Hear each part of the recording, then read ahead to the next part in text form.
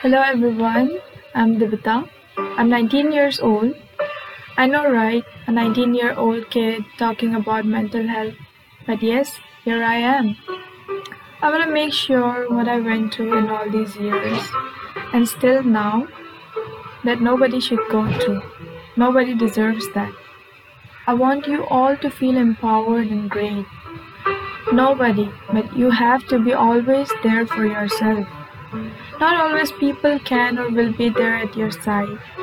Sometimes you're just alone, right there stuck in the situation.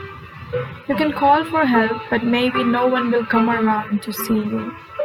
You cannot expect a lot from people no matter how close they are to you. You have to be there for yourself. I want you all to be happy, and that is what going to make me happy. I will listen to you, take all your problems as mine, and I will be there to help you, no matter how hard that might be. We cannot just fix things, it is a process. I swear it is going to be okay. You will feel better with every episode of my podcast. I just need you all to take a step forward, let me hold your hands, and help you to walk through the problems you are facing. We all are together in this. You are not alone. We are a family.